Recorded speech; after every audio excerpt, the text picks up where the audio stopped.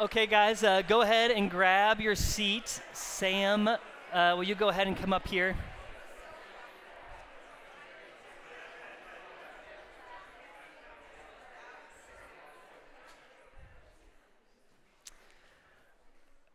Well, guys, if you have your Bibles, go ahead and open up to Luke 8. We're going to be in Luke 8 this morning, verses 26 through 39. If you have your phone, you can pull it up on your phone. And I'm going to ask you when we're done, the same thing we've been talking about, the same way we've been starting these sermons all spring. Maybe you're getting tired of it by now, but that's okay, because we're going to keep doing it. I'm going to ask you, what from this passage are you curious about? Okay? So it'll be up here on the screen. You can follow along here, pull it up in your own or pull it up in your own Bibles. Open to it in your own Bibles. Pull it up on your phone. And I'm going to ask you afterwards, what in this passage are you curious about? And I will just tell you, there are plenty of things to be curious about in this passage. So, Sam, go ahead and read it for us. All right. This is the word of the Lord from Luke chapter 8. Then they sailed to the country of Gennesarenes, which is opposite Galilee. When Jesus stepped out on the land, there met him a man from the city who had demons.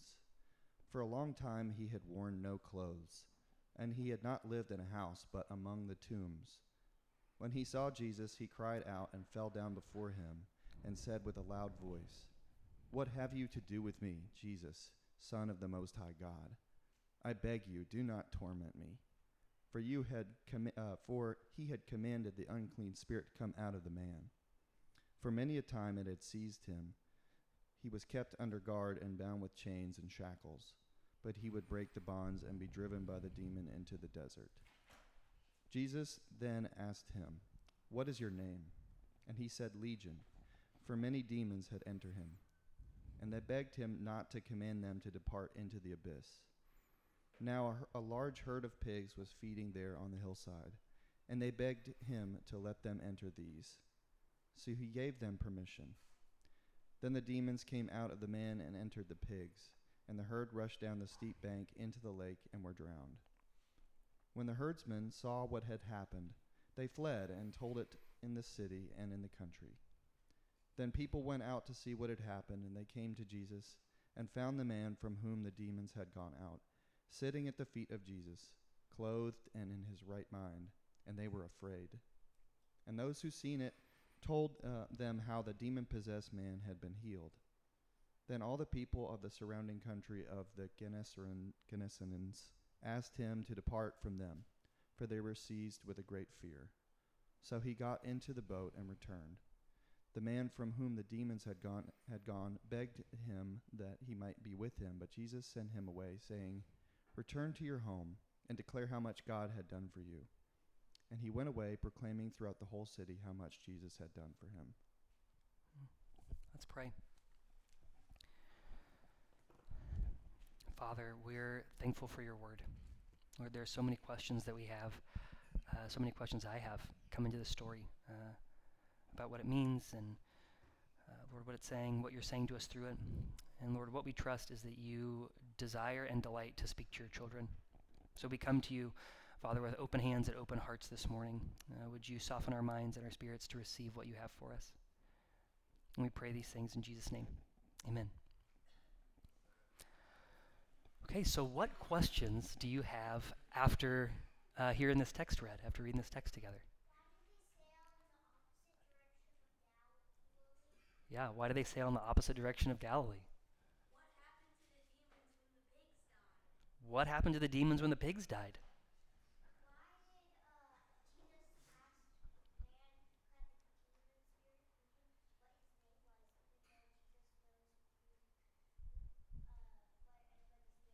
Yeah, why does Jesus ask a question that Jesus may already know the answer to, right? When he asks what the demon's name is.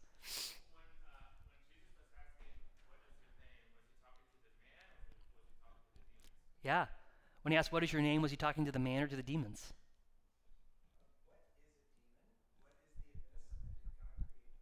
Yeah. What is a demon? What is the abyss? Right? Did God create those things? What is going on there? Why is the man naked?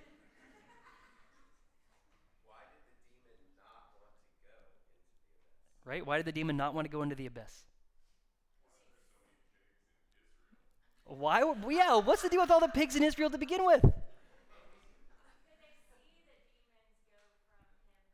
Could they see the demons go into the pigs?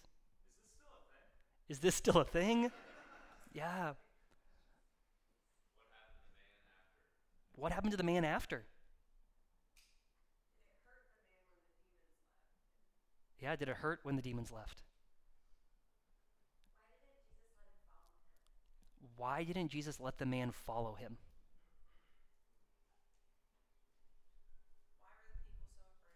Why were the people so afraid? Yes. Yes, right? Why did Jesus give the demons what they wanted? Guys, I'm glad that everyone's ready for the questions this morning. This is amazing participation. I love it. So many things to be curious about, right? And we're not going to touch on all those questions this morning, and that's not even the point of the sermon. That's really not even the point of coming to church. The point of what we're doing here is not to get every single one of your questions about God answered. The point of what we're doing this morning is to come and to hear from God and to ask him, Lord, what do you want to speak to me out of this text? And that one of the places he does that is in and through the questions, a questioning and a curious heart that we would bring to him as we come to his word. And what we're going to look at this morning is, in this passage, the power of evil. Remember the power of evil? We're going to talk about the power of Jesus, and we're going to talk about what it looks like to proclaim that to the world. So the power of evil, the power of Jesus, and proclaiming that to the world. And we will answer some of the questions that you asked, but we will not answer all of them. And that's okay. The invitation is that you would keep asking those and talking about them together. So this question first, or this, I think the first thing we have to address here is the power of evil that we see at work in this passage. And I want to ask you a question. Do you believe in evil? Like, do you believe that evil is a real thing?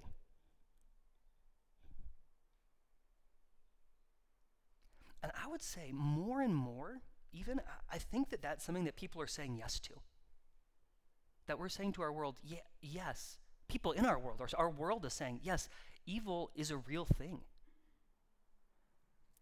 And we see it in things like systematic injustice, right? That's evil.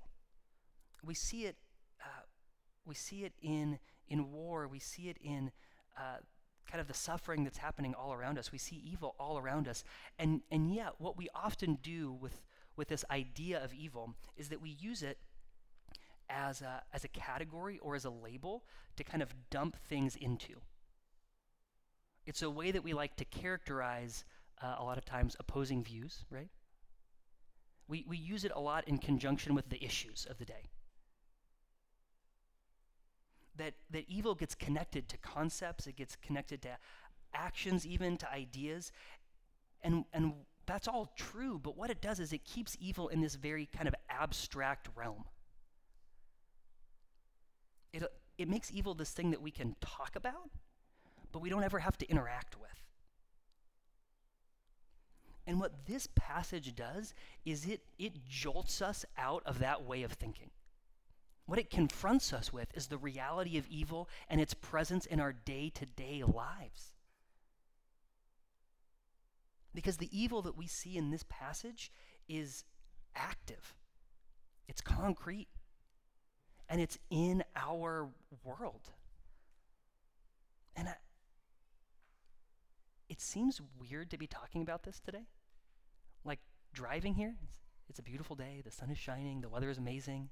We're in here, you all look great, right? And yet what we're saying is that in the midst of this world that is so beautiful, there is something that's so broken. And not just broken, but something that's bent toward destruction. That's actively pursuing death and destruction, destroying people and relationships and life.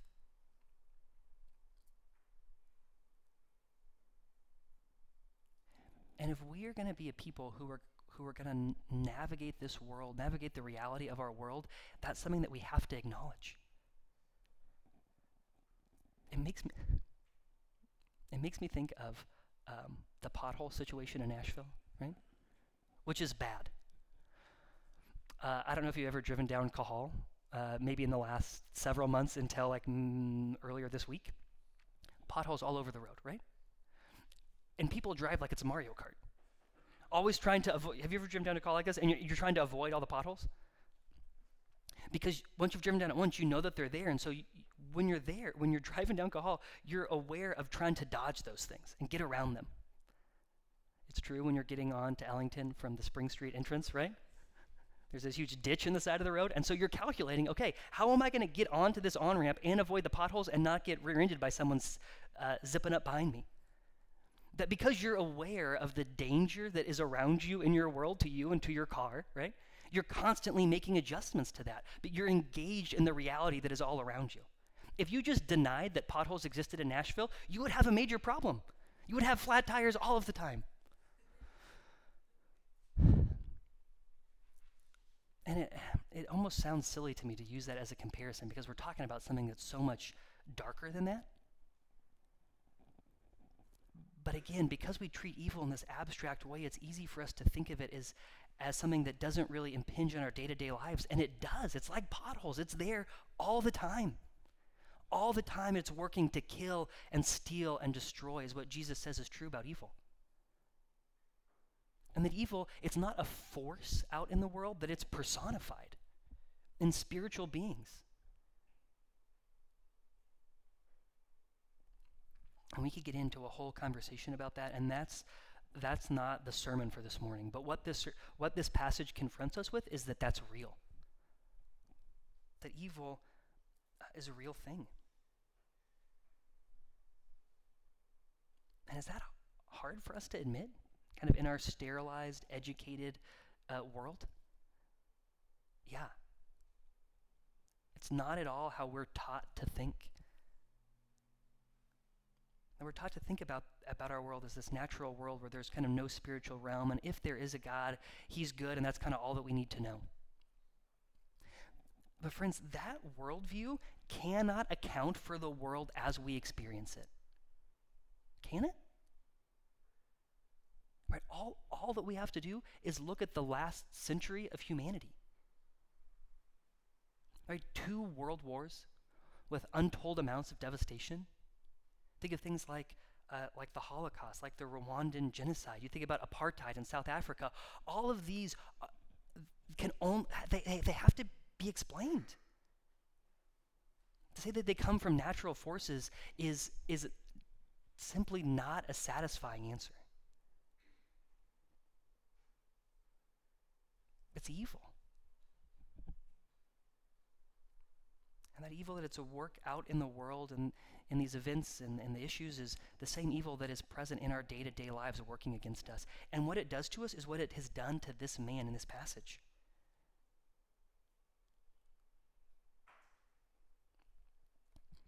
That evil in this man's life, it made a promise to him of power. And this man has it. He can break the chains that hold him. And yet that promise of power has actually enslaved him. That's what evil does. It makes promises to us that it can't keep.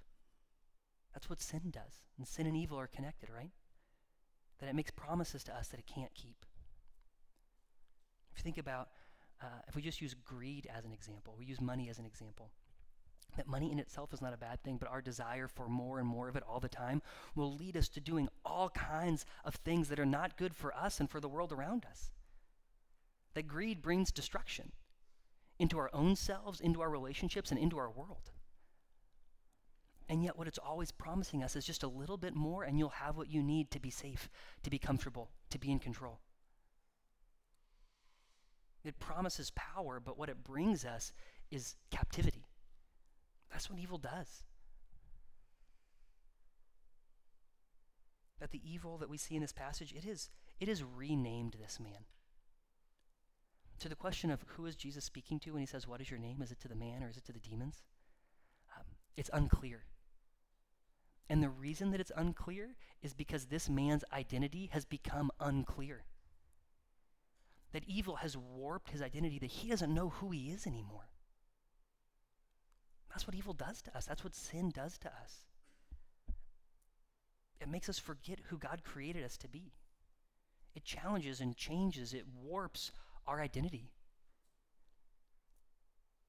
That we start to identify with all of the things that we have done wrong in our lives. That our past, what we have done and what has been done to us comes to define us. And we let it name us.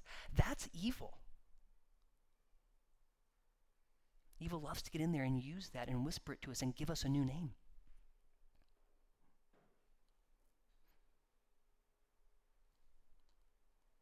Evil also isolates us. Right? That's what these demons do to this man. They drive him out amongst the tombs where no one else is around him. He's all alone. And that's what evil is constantly doing. That's what our enemy is constantly doing. He's trying to push us into a place of believing that we are all alone. But if anyone knew what you were actually like, oh, so keep it to yourself. That it would be possible that we would even come in here on Sunday mornings and experience that. That if the people who were here knew who I really was, oh no, I'll just keep it to myself.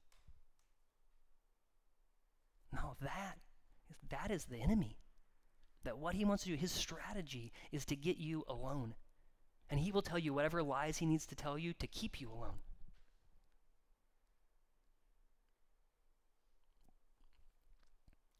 That the man cries out, or the demons cry out, or the mix of them cry out in this passage to Jesus, "Do not torment me." They cry out, "Do not torment me," because all they understand is torment, because that's what evil does to us. It torments us.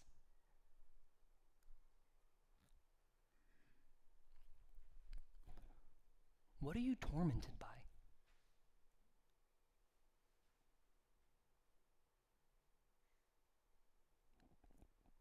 And we see evil in one other place in this passage, and we have to talk about it. It's not only in the man and what evil has done to him, but it's in what evil has done to the people of this town, who have become so comfortable with the evil around them that when it is finally cast out and done away with, that they are even more upset and afraid. That they would rather their world stay the way that it is with the evil all woven into it than see their friend delivered from evil. And aren't we pulled into that all the time? That it is just easier for us to live with our eyes closed, to say that the evil is not around us. We don't want to see it. We don't want to see it in our city. We don't want to see the injustice. We don't want to see it in the suffering of the people around us. And that we're tempted to compromise with it, just like the people here. To make peace with it and just learn to live with it. And right into the middle of all of that, Jesus comes and he blows it all up. The power of Jesus comes in and blows all of that up. As soon as he steps off the boat in this town, he is confronted with the evil. And so there's this massive throwdown now between Jesus and these demons. And the focus of this passage is not on the demons. The focus is on the power of Jesus. That's what this passage is trying to help us see, is the power of our Jesus. When he asks the name, what is your name? Legion, for we are many.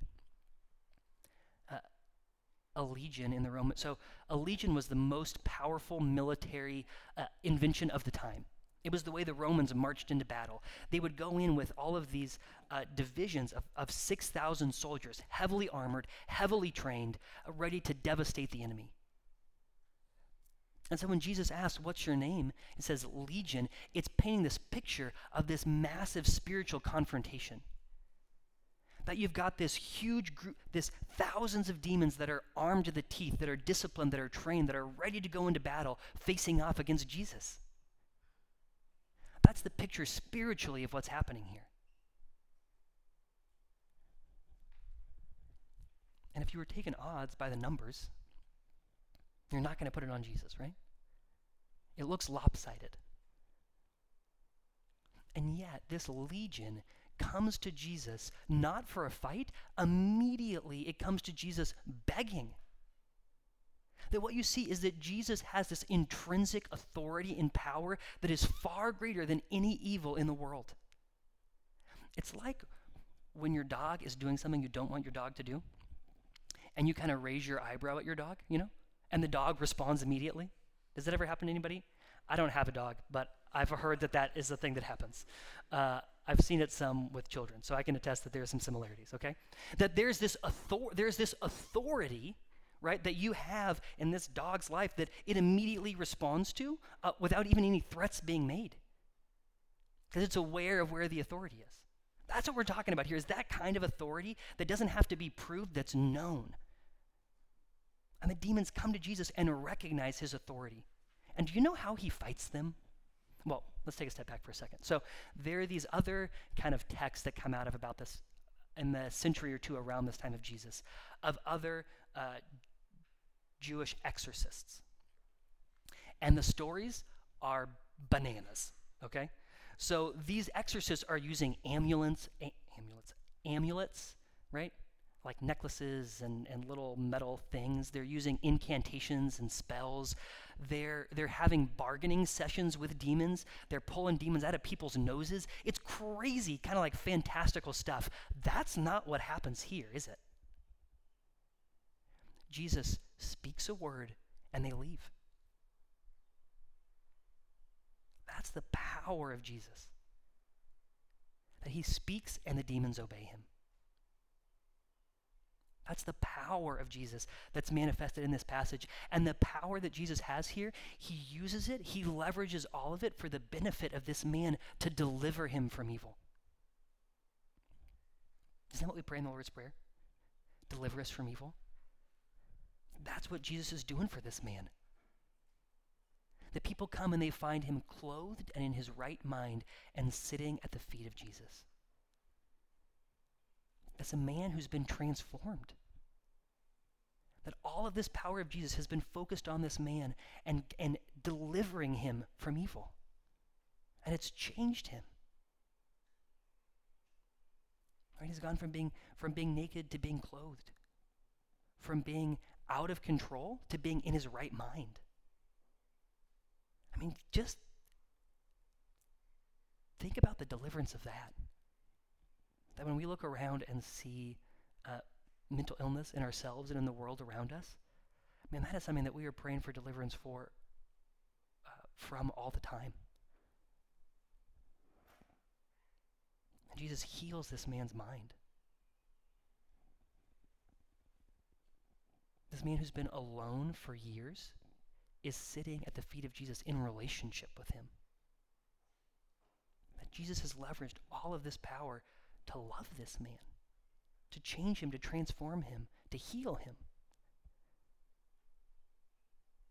So we have this power of evil that uses its power to steal and to kill and destroy, and an even greater power, the power of Jesus, that comes in to love, to heal, to transform.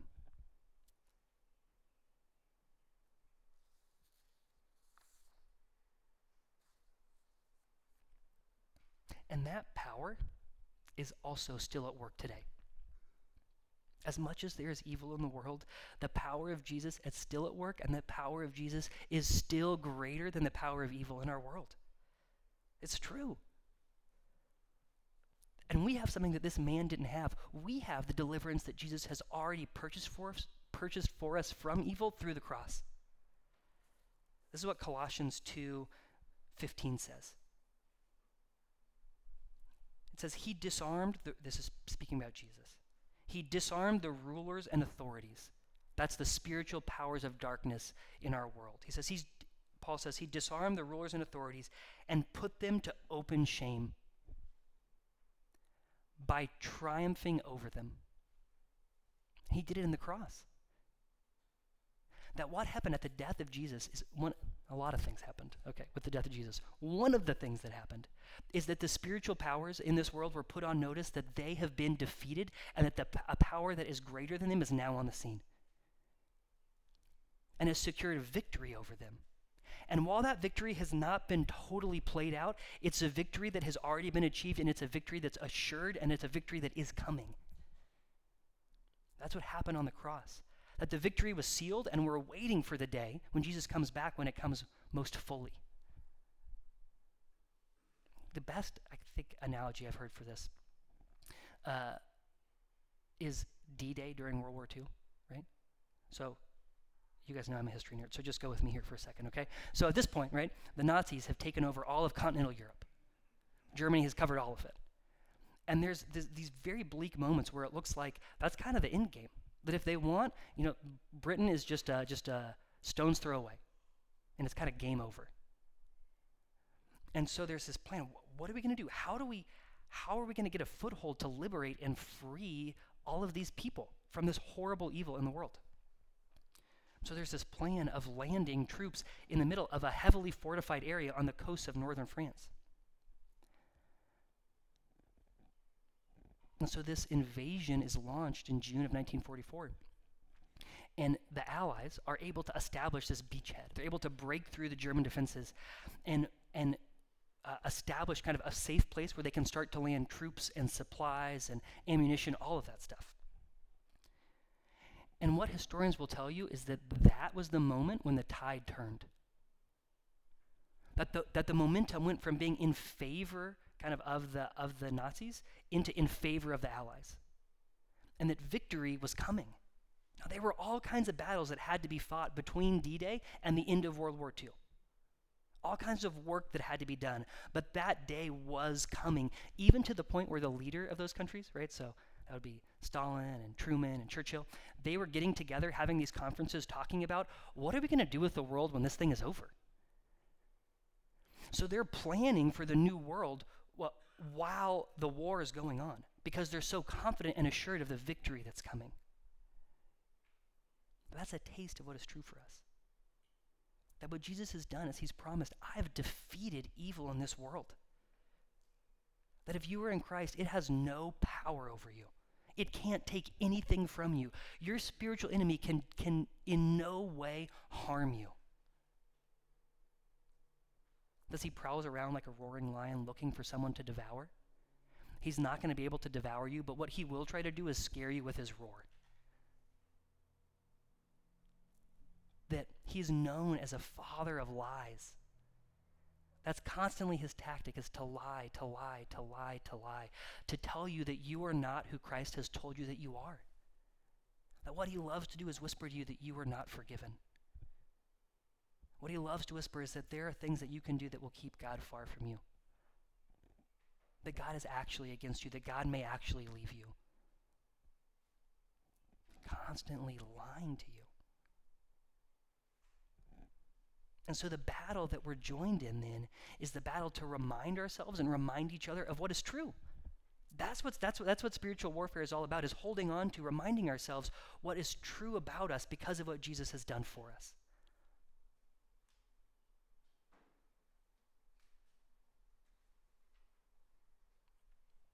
Which takes us to the proclaiming. What has Jesus done for you? Did you guys talk about that in your small groups this week? I think it was one of the questions on our discussion guide. What has Jesus done for you? Okay, now, we know one of the things Jesus has done for us, right? He's delivered us from death and from hell. That is something Jesus has done for us. And if we are in Christ, he's done that for all of us. That's true. That is certainly worth celebrating by itself, isn't it? Yeah, that is good news. Jesus has done that for us. Praise God. And more specifically, though, what has Jesus done for you? What has that looked like in your life? What has Jesus delivered you from?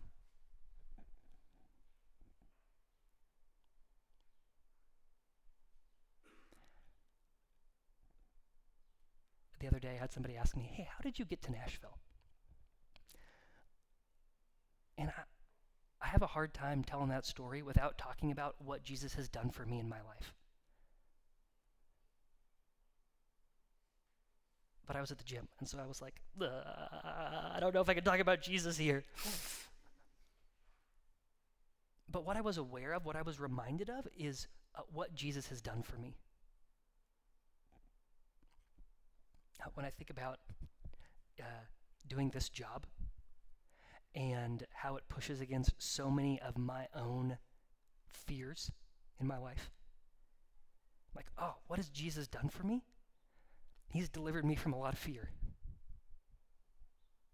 And he's doing it. What has Jesus done for you? What is he doing for you, delivering you from? And that we would be aware of that. Oh, guys, it's so important. Because Jesus tells this man, go out and proclaim to your home, to your friends, how much God has done for you. But for us to do that, we've got to know what it is that God has done for us, right? Like in a personal way. This is what Revelation 12:11 tells us. It says, and they conquered him by the blood. This is our enemy, how we conquer our enemy. We conquer our enemy by the blood of the Lamb and the word of our testimony. We conquer him by the blood of the Lamb and the word of our testimony. What is our testimony? What has Jesus delivered you from? And that what we desire to be in East Nashville, we've talked about this before, is that we would be a congregation of worship and of witness in, of, and for East Nashville. And we're living part of that out right now, right, as we worship the Lord together as a congregation of worship. But that what happens in here, the worship that we give to God, the worship that we are shaped by, would also shape the way that we interact with the world around us and would lead us to be a people of witness who would testify, who would tell the stories of what Jesus has done for us. And I just want to, can we just break that down for a minute? Because I think sometimes if maybe you've been in church for a long time, and when you hear the word testimony, what comes to mind for you is like this very specific formula for how you share the details of your life, right? It's like another way of saying your life story. Do you know what I'm talking about? Where you would sit down with someone and say, hey, what's your testimony? And they're like, well, here's my life story. Hey, what's your testimony? Here's your life story. That's great. That's very important that you would be able to look at your life and see, this is the story that Jesus has written for me. But I think sometimes what that can do is it can box us in and make us feel like, man, if I can't tell you everything that Jesus has ever done in my life, I can't really share my testimony with you. Wow, what a burden that is, huh? That in order to talk about Jesus, we have to share every piece of it all the time? No wonder we never talk about it. What if, when we're talking about witness, we are sometimes talking about that, but what if we're also talking about in our day-to-day lives, being able to acknowledge with the people around us the things that Jesus is consistently doing for us or has done for us? Like being at the gym and someone asking you, how did you get to Nashville? And being able to say, you know what, it's kind of a crazy story, but I really feel like the Lord brought me here. I'm just thinking about that interaction. There's something that feels a little bit weird about it, okay, even now. But being a people of witness is being a people who are working to figure out, Lord, how are you calling us to testify to what you have done and are doing in our lives, in our normal, everyday interactions?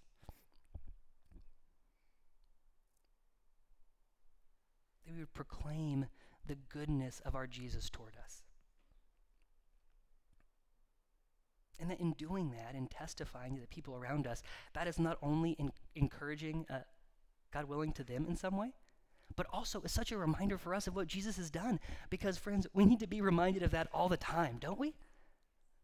Man, I always need to be reminded of what my Jesus has done and is doing for me. So let's do that together.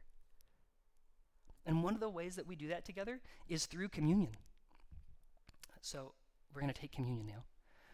If you don't have one of these, in a minute we're going to sing a song and you can go and grab one in the back.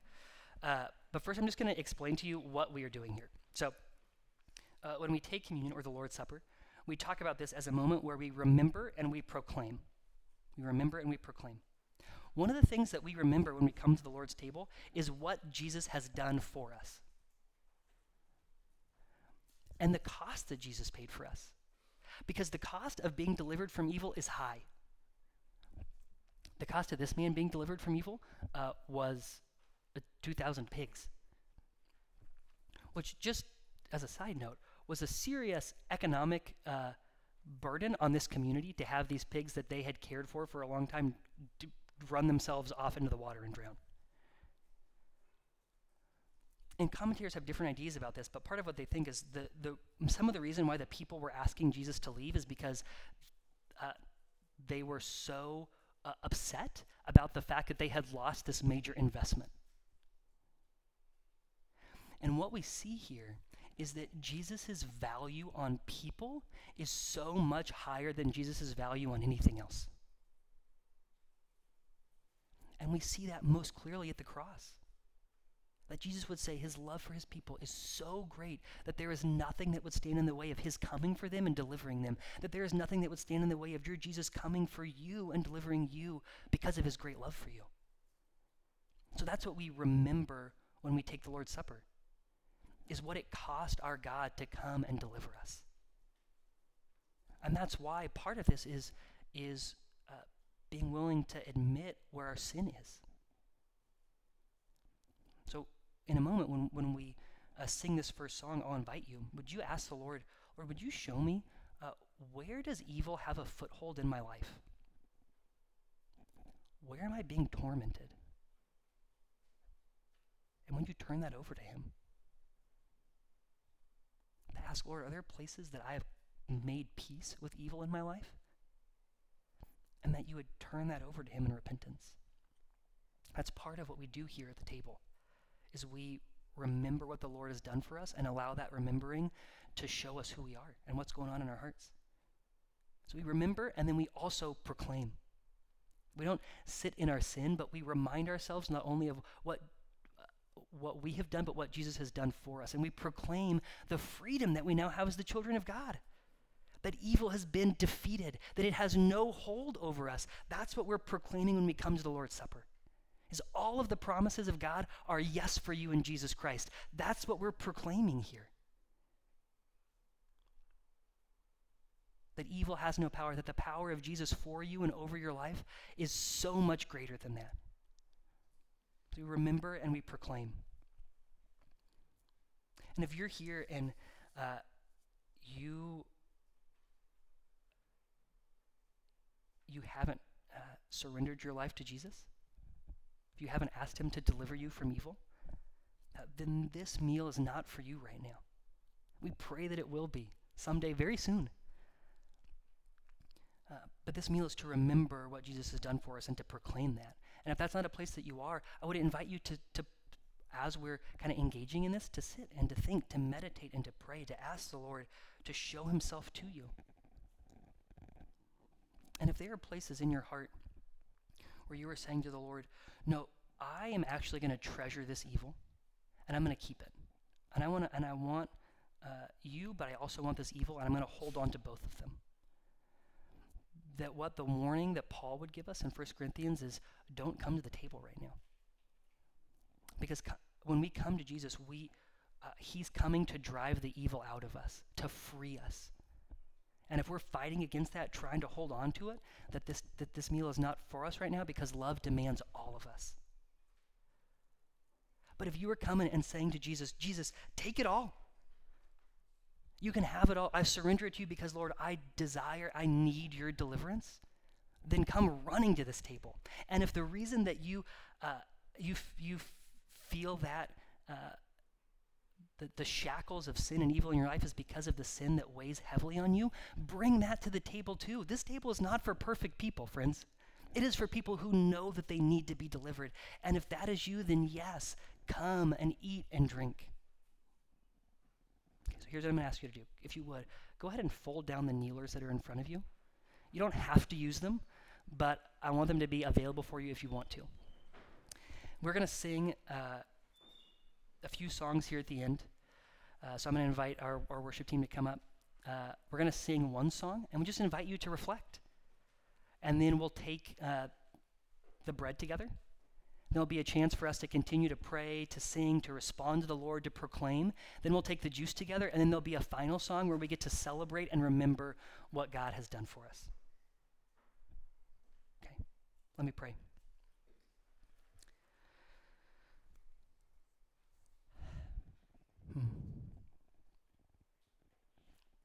Father, we come to you in a moment of clarity, Lord, and admit that we are so slow to believe in the evil that is around us.